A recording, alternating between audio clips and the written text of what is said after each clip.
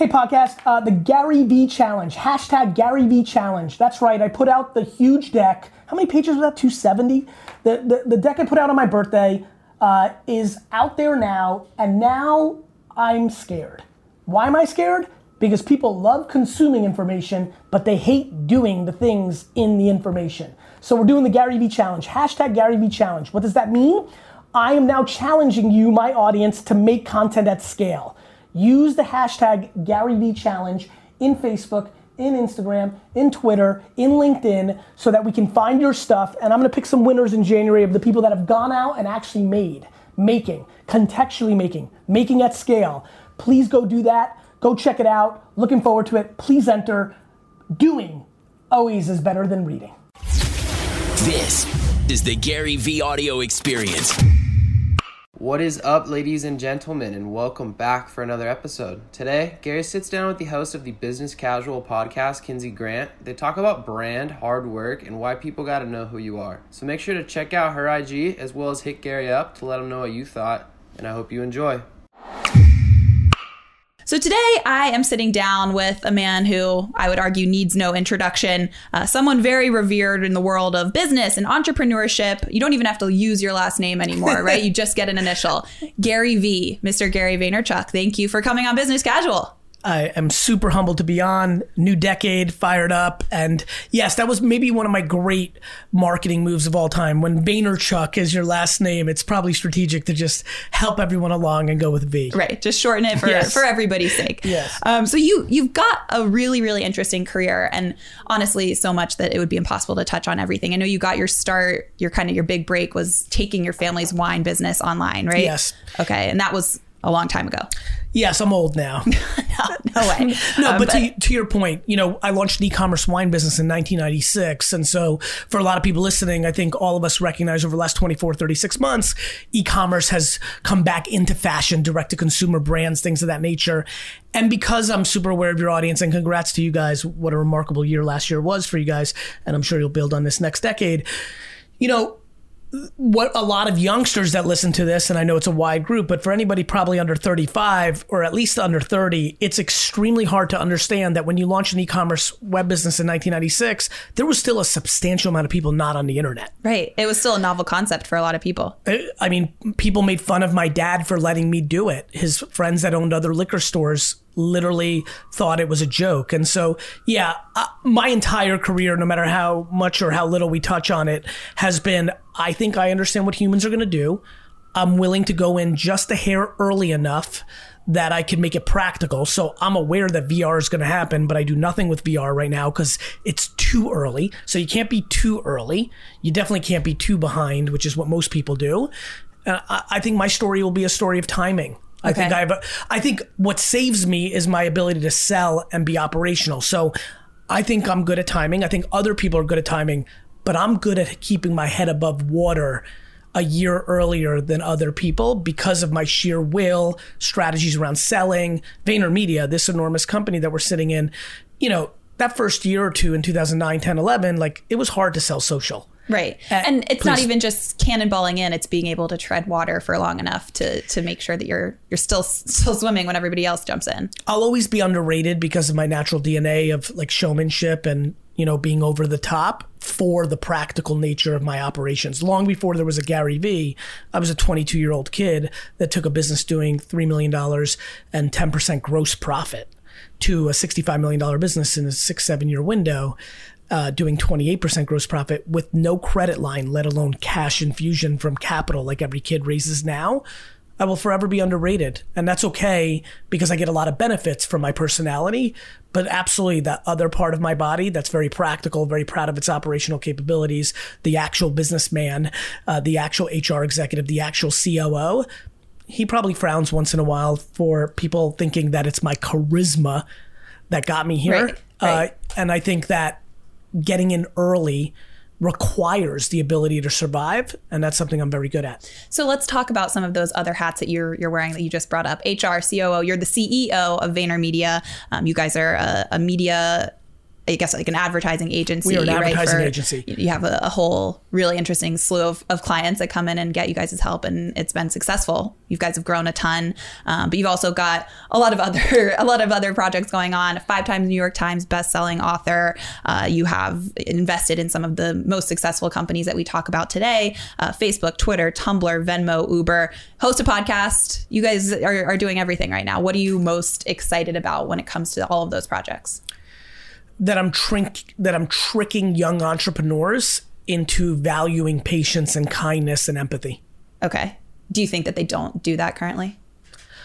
Or that the norm is not? No, I do not. I think that through our social media era, through our young alpha era, I think people have overvalued over the last half decade, specifically because of the visuals on Instagram and just culture. This is not a social media issue. This is a prosperity issue. No, I think that we lived through the era of baby giraffes and, watches and private jets and, exposing too much skin and like just very vain surface level behavior. And over the last 18 months, if you're asking me what I'm most excited about, over the last 18 months, through the sheer amount of content that I've put out, I think that I'm very proud that I'm starting to see parroting. I'm starting to see the cliche 24-year-old entrepreneur, guy and gal for that matter, starting to use things like patience and empathy and gratitude and kindness in their content. And I feel very proud of that. Right. So I really do. A big part of all of those core tenets of what you think has kind of defined your success is that you've built this very identifiable brand for yourself. And I want to talk more about that today. Sure. About the process of branding, both professional branding, personal branding, how to brand a business. So I guess just at the base level here, can you define for me in the simplest terms, if I said define the word brand, what would you say? It's what people think when they hear a word. Okay. And how do you change the way that people think about something like that? By the things you put in front of them. Content? Correct. Okay. Why do you think that it matters? But that's one part, and that's the one that's most practical for everybody listening. But the product you put in front of them matters too, right? That's how I always tell people, listen, I really think I'm good at marketing and branding, but please, if your product stinks, I'm just going to speed up the process of people figuring out you stink. Mm-hmm. One of the reasons I built my personal brand was I knew that people would be surprised how good I was at what I did once they actually worked with me or met me. These 2 guys right here on my team, they're sitting in the room, they're more impressed with me now, not less, even though they came in knowing me. Right. So you have to deliver. It can't just 100%, be 100%. But content is the most practical. The fact that anybody listening right now, listen, let's get right to value prop because it's a new year. Everyone's like going to eat better, all this. TikTok. If you follow me, you're probably tired of me saying this, but I also know that you guys have a massive audience that has either written me off or is not aware of me. TikTok has so much organic reach, meaning if you're on right now, you've never heard of it because you skew older or you don't have a 14 to 15-year-old in your life, or you've heard of it, but you've poo-pooed it the way you poo-pooed Facebook a decade ago or 15 years ago or other things along the way. To me, when you can get organic reach, when you can get people to see you, you always take advantage of that. And so I want people to start a TikTok account and make content because I've gotten hundreds, if not thousands of emails in the last 2 months of people that spent 8 years trying to build up their YouTube or Instagram and have built far more significant audiences on TikTok in the last 3 weeks. It's because what I saw on Twitter and Facebook in the mid 2000s and what I saw in 2011 to 13 on Instagram, when you move fast, or podcasting like I saw years ago, when you move fast, you land grab. Joe Rogan, Tim Ferriss, these guys had been doing it. And obviously there's new ones that come. This is what's so awesome. You guys can come along and be new and it's just great and that's valuable. Or you can land grab and be good. And by the way, if you guys started this 6 years ago, it would be that much bigger. Best always wins, but first is a great place to be too. Right. And especially we did a TikTok episode earlier in the year or last year on business casual. And it's just insane how quickly these viral TikTok moments are taking over. But my big question with that episode was, where are the brands? Where are these big companies? I felt like they'll always be there. They're scared at first. When it's so young, right. You can't market to under 13. There's laws. Most brands aren't targeting at the time. If you did it last year, at the time, most brands don't target under 18. Most brands do. Candy, fashion, sure. But these things get older. I mean, when I started marketing on Facebook in 2008 and 9, everybody made fun of me. They're like, for college, you sell wine. I'm like, no, there's 20-year-olds on there that graduated from college. And if I win them at 22, they'll be my customer forever. Right. And now Facebook is fucking 55 to 90. Yeah, you got to be crazy to think that college kids aren't getting wine. There's not a single college kid on Facebook. Yeah. But their grandmother is. So things evolve. Right.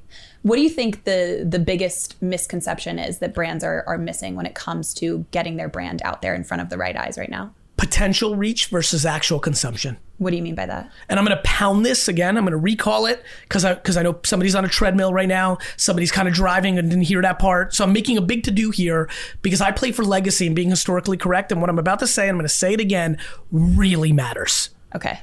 The biggest mistake that everybody makes, but definitely the Fortune 500, as I've come to learn over the last decade, is the idea of potential reach, potentially reaching somebody versus the actual consumption. Most big companies and most people will do things like, let's start with companies because they're slightly different. Most companies think that GRPs, which is a way to score how many people might watch your television commercial, is a real data point. It's not. It's like an email newsletter. You guys are smart at the Brew. You guys know you have a list. You also know what the open rates are. And then you also know that a percentage of those open rates are kind of half-ass open rates. There's people that read the whole thing, and there's people that skim it for 1/100 of a second.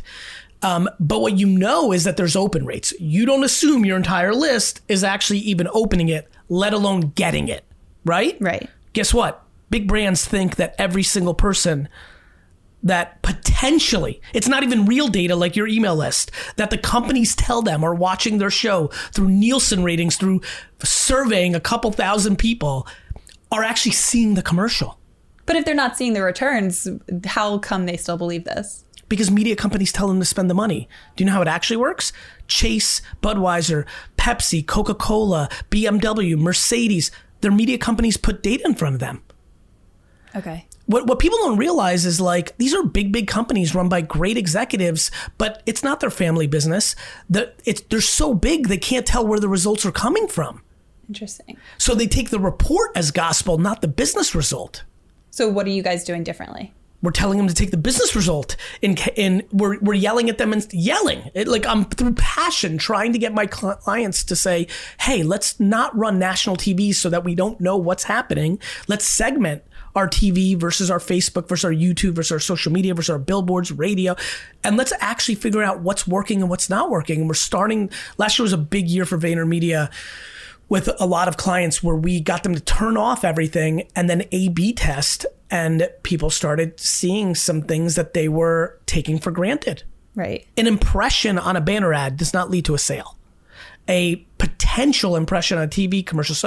So that's the biggest mistake. I don't spend a single dollar or a minute of my time on the potential numbers.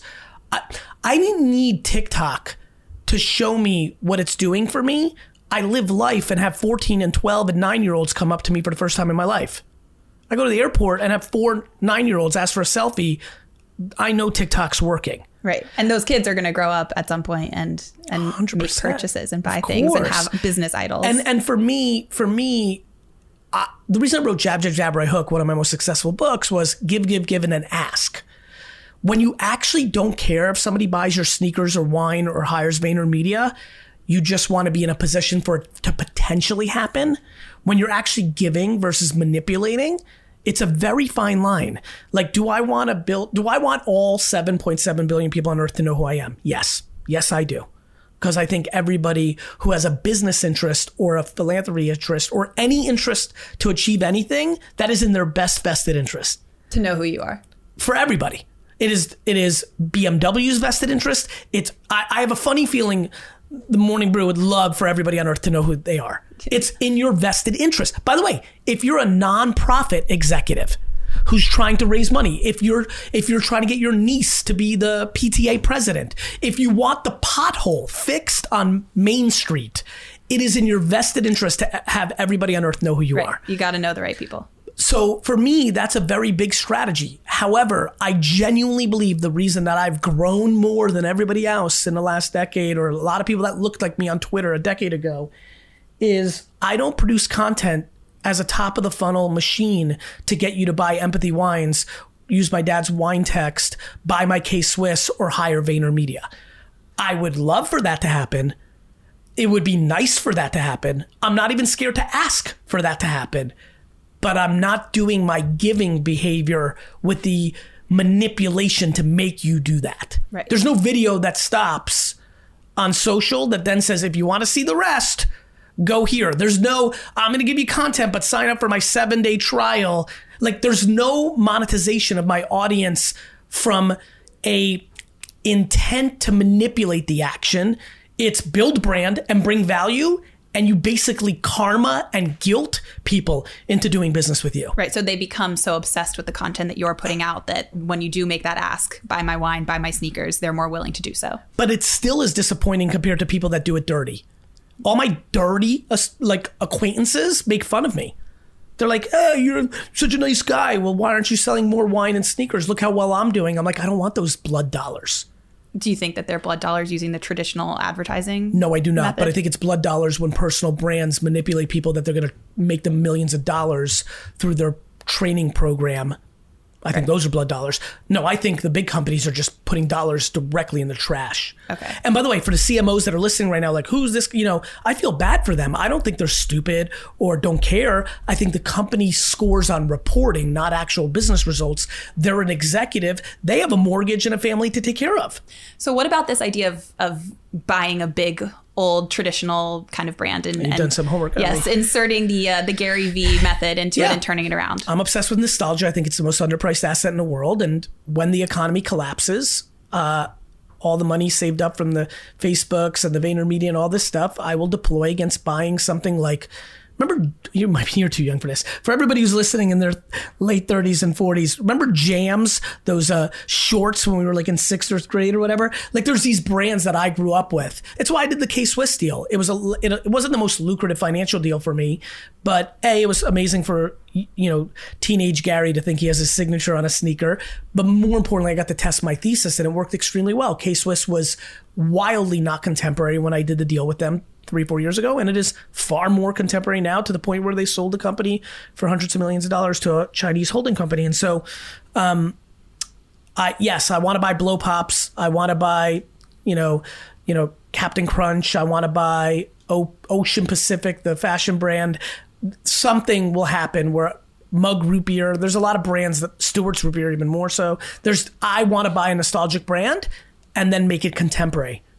Do you think that brands can kind of be bought and sold in that way, that Yes. you can turn it around that quickly? Yes. How fast would you think it would take? 5 to 10 years. Okay. Interesting.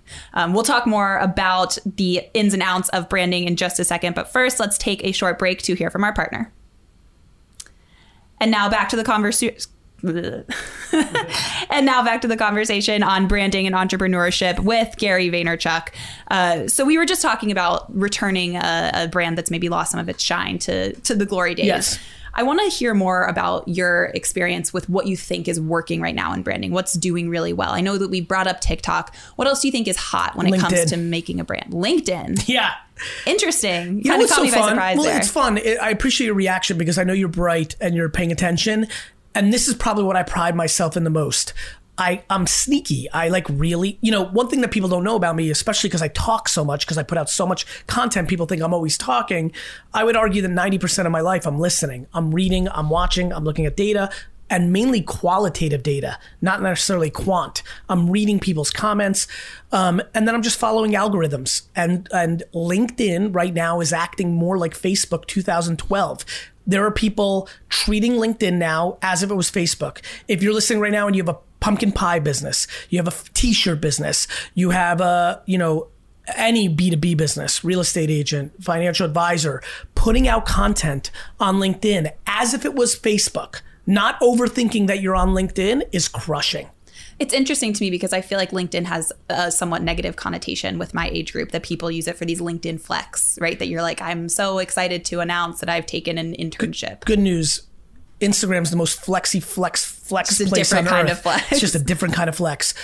I think if you're a winner, you're unemotional about where you market. I could care less if I start doing traditional, based on what I was saying earlier. For example, Super Bowl, I think we got the Super Bowl coming up in a month. Best deal in advertising.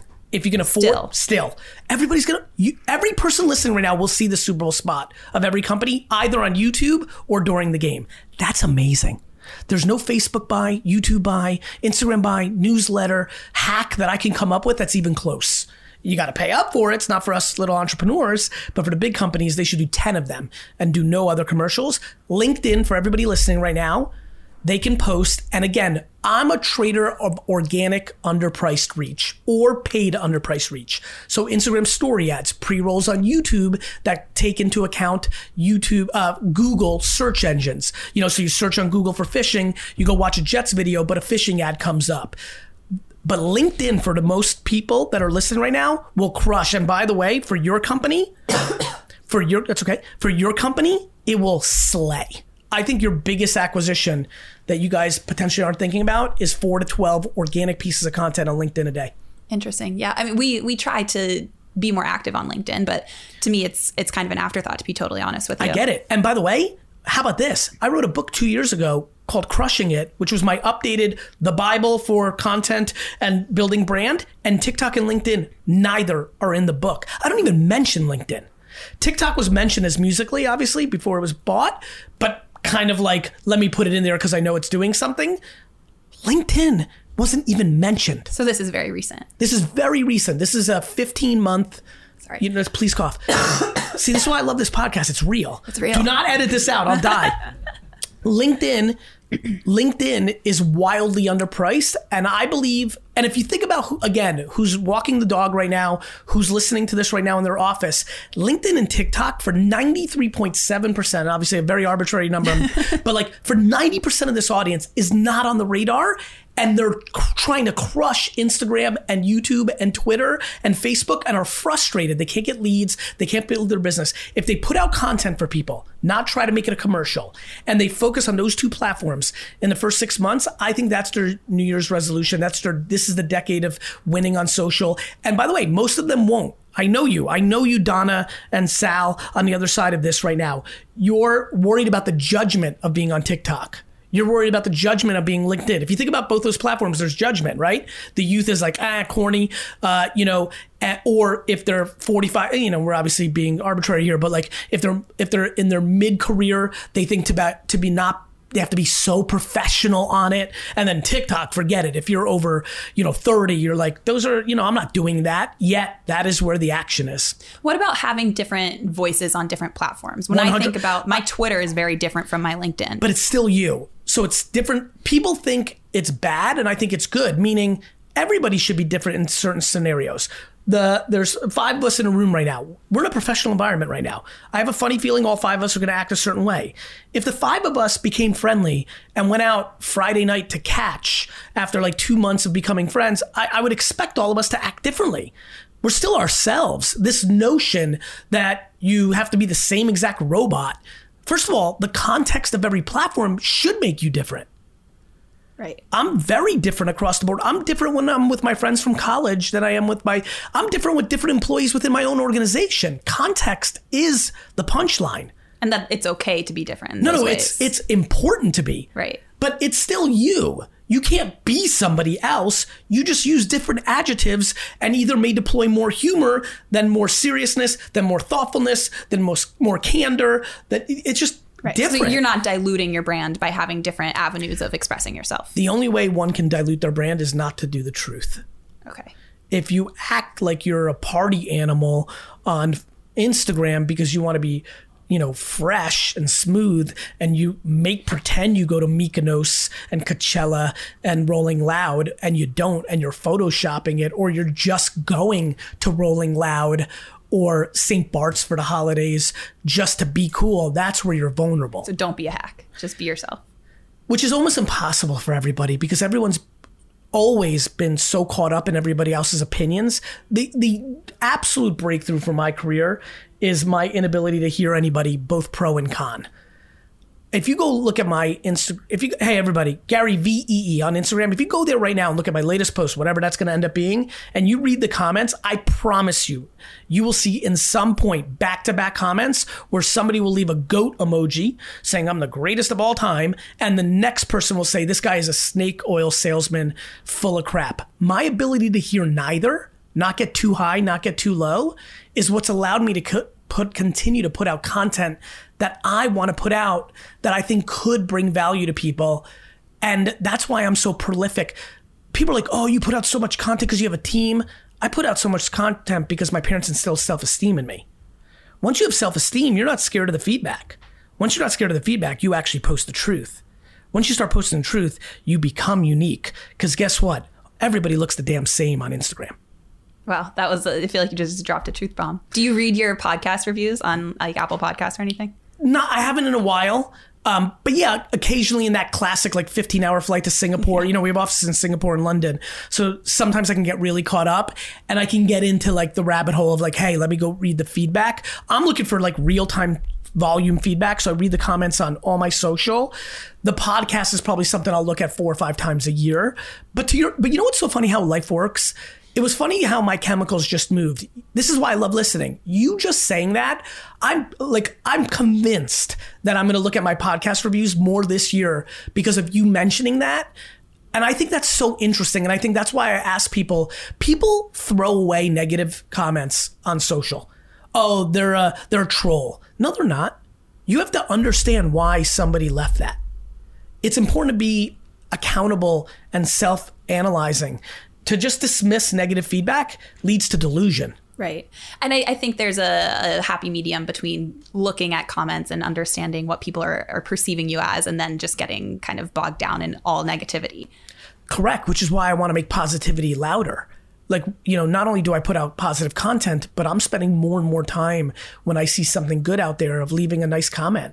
If you're driving, working out, walking the dog right now, if you're lucky enough as you're listening to this of being a happy person, I genuinely think we all talk about making the world better, and A, of course, vote. B, of course, donate to charity if you can or your time.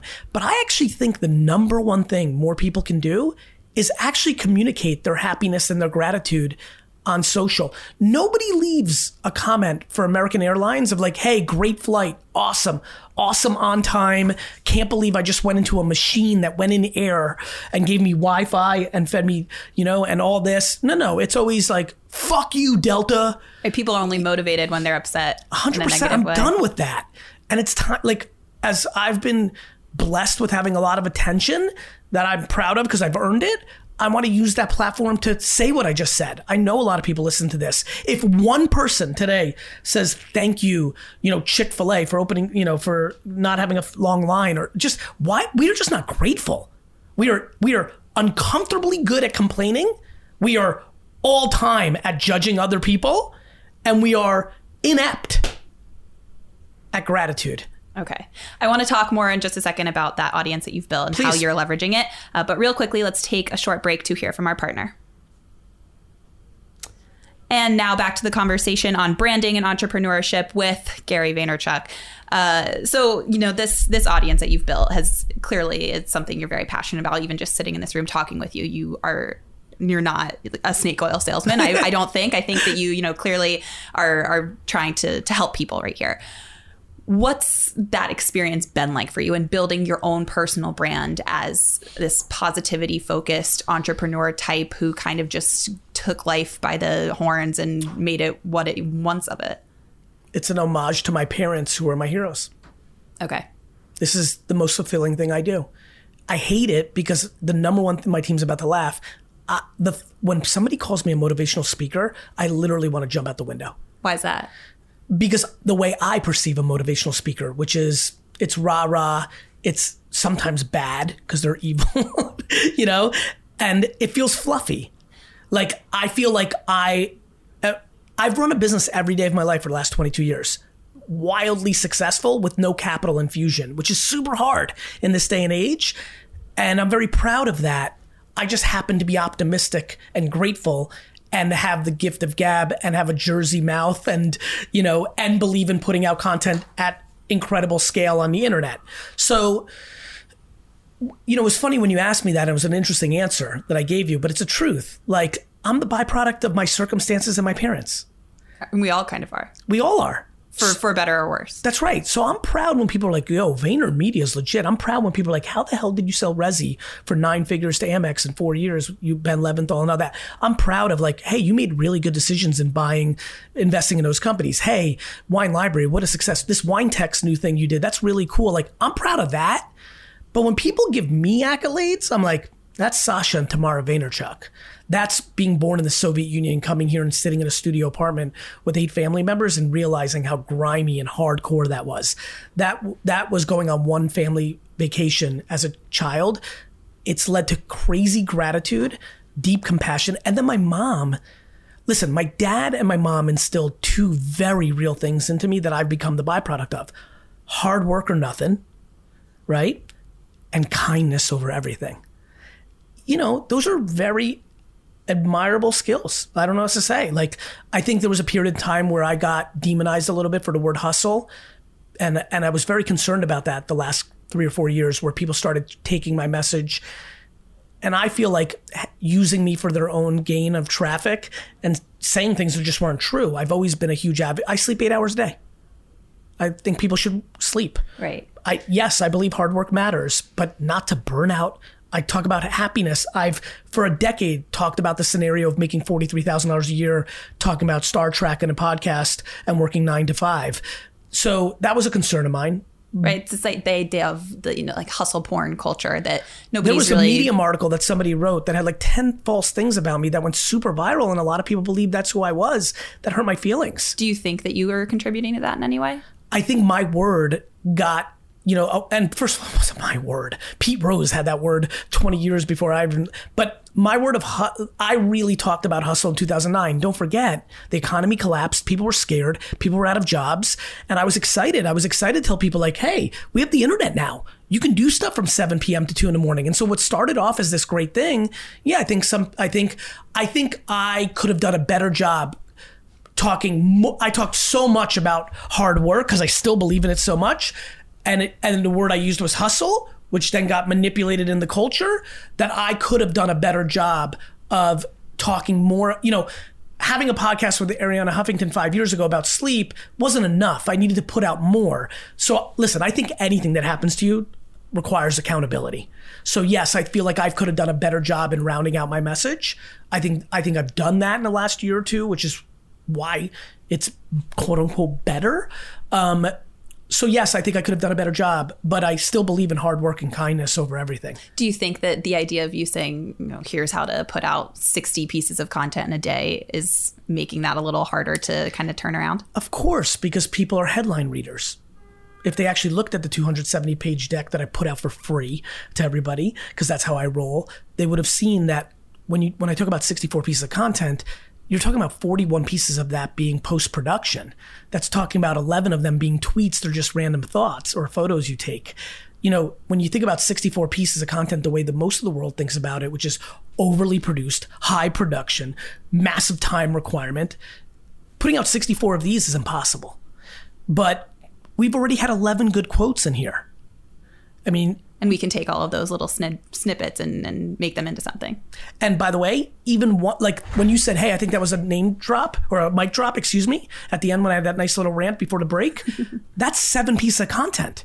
You can make one for Pinterest as a quote for your Pinterest board, which will lead to people subscribing for Morning Brew. You could put that as just copy on your Twitter and attribute it to me because I get searched. You could put that on LinkedIn with a photo still shot of the interview from the video, excuse me.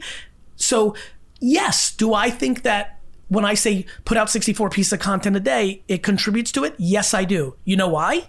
Because people are lazy headline readers. Right. If they actually read what I said, they would then say, oh, wait a minute. I'm sure for everybody who's just listening for the last 3 minutes, like, oh, that makes sense. I'm only common sense.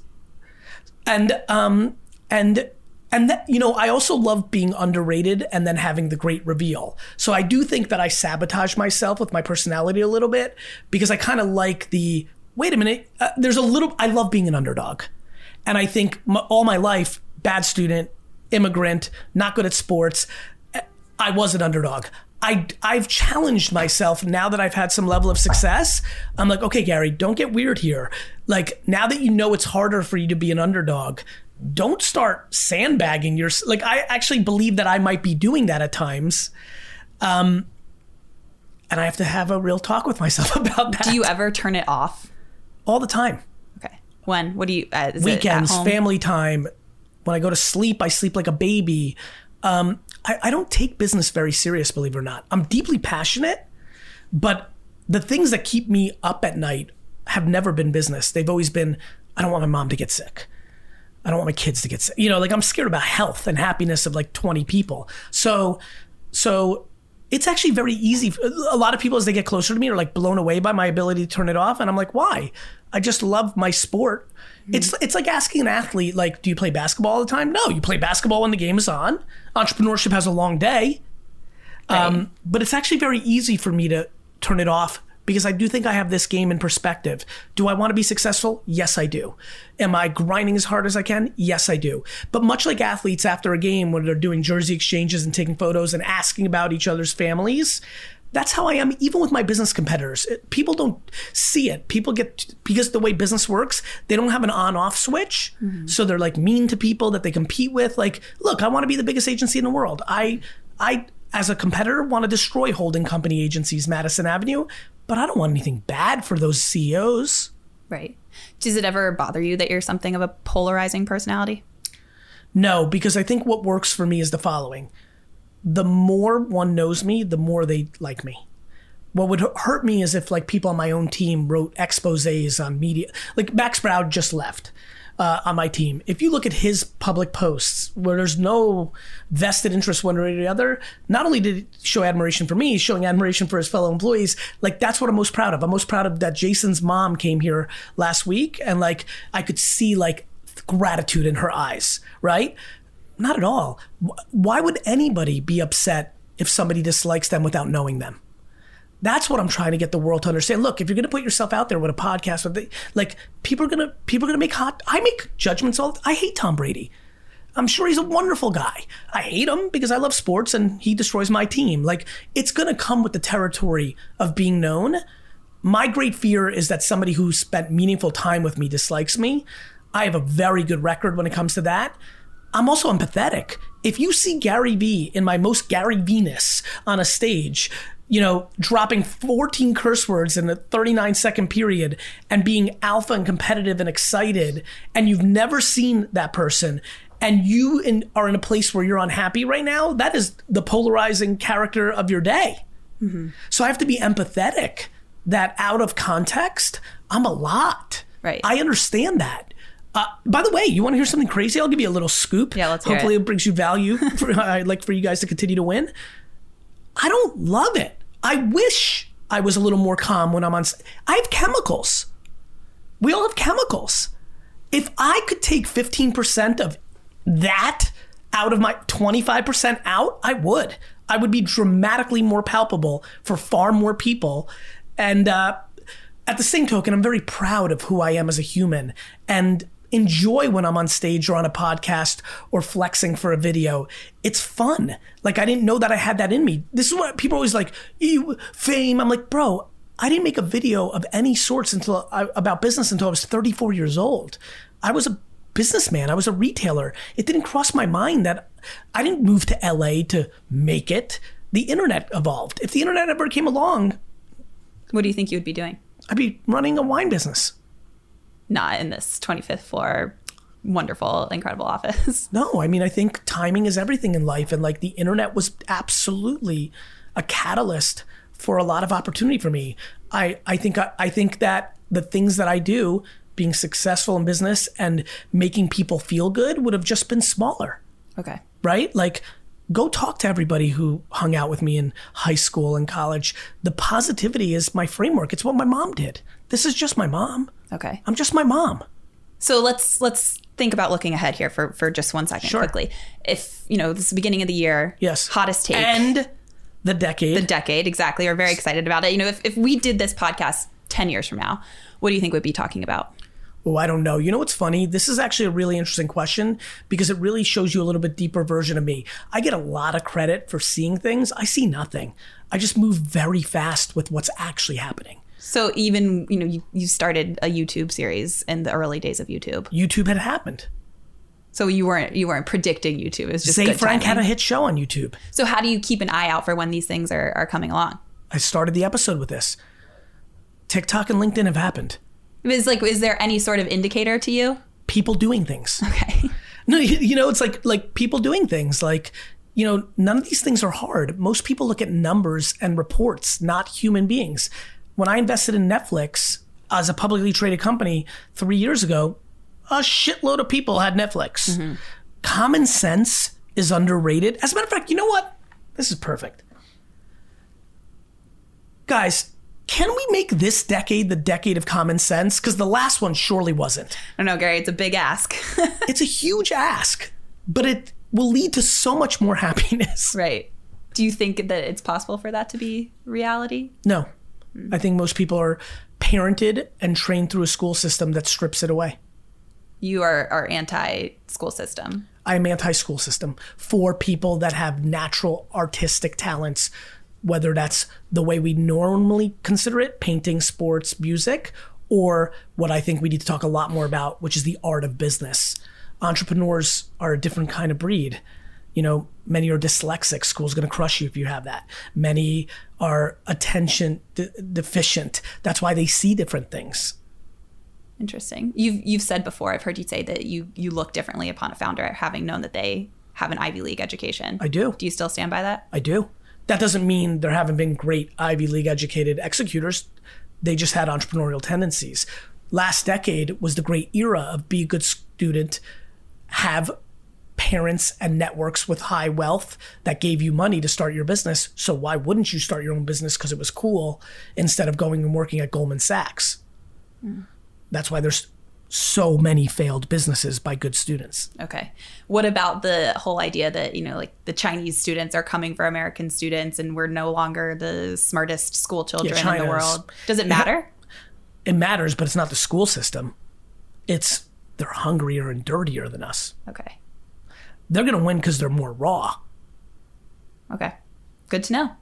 Okay. Well, that was a fantastic hot take to kind of end the main portion here.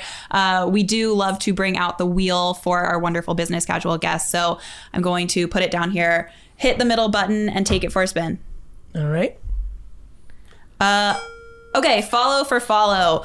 Your favorite follow on Twitter, where you have 2 million plus subscribers. My favorite followers. Phil Hughes, former baseball player who's all about sports cards right now. One of my hot takes that's already happened, not predicting. Everybody who's listening right now should get very serious about sports cards. They're grossly underpriced, and I think there's a ton of money to be made. Isn't that how you got your start? Were you selling them on the playground? By the way, but it's not because how I got my start. I hadn't talked about sports cards the last 10 years. It's because gambling culture and sneaker flipping culture and 45-year-olds having kids that are now of the age when they collected cards. It's in the culture. There's a ton of money to be made. Okay. Take another spin real quick. It's going to be... Ooh, follow for follow again.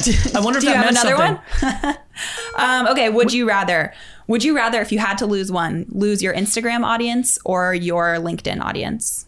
I'd rather lose my Instagram audience, because I think the demo that I have on LinkedIn, I can replicate on YouTube and TikTok, but I couldn't replicate that hardcore 40 to 80-year-old business mindset audience that I've amassed on LinkedIn anywhere else. Okay. And one more final spin. I like this thing too. Yeah. The sounds are amazing. Oh, man. Follow for follow. You keep getting it. Guys, by the way, I didn't even hit the one.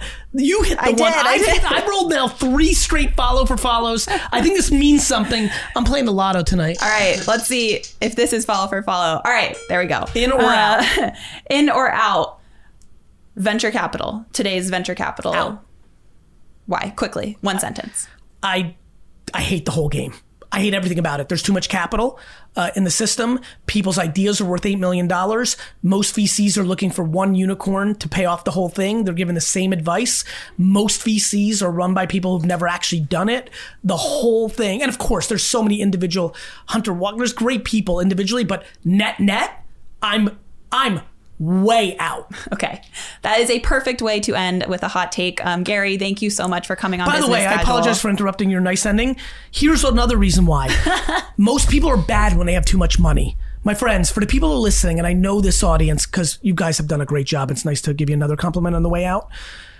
Build an actual business. Most of you are trying to figure out how to raise the next round of capital. And instead of actually building a business and working on your employees and working on your customers, you're working on fucking decks to raise more capital. And it's one big financial arbitrage machine with the hope of an exit or the hope of raising a Series C where you can take some money off the table. Personally, we stopped building businesses in the last decade because of VC and all the money.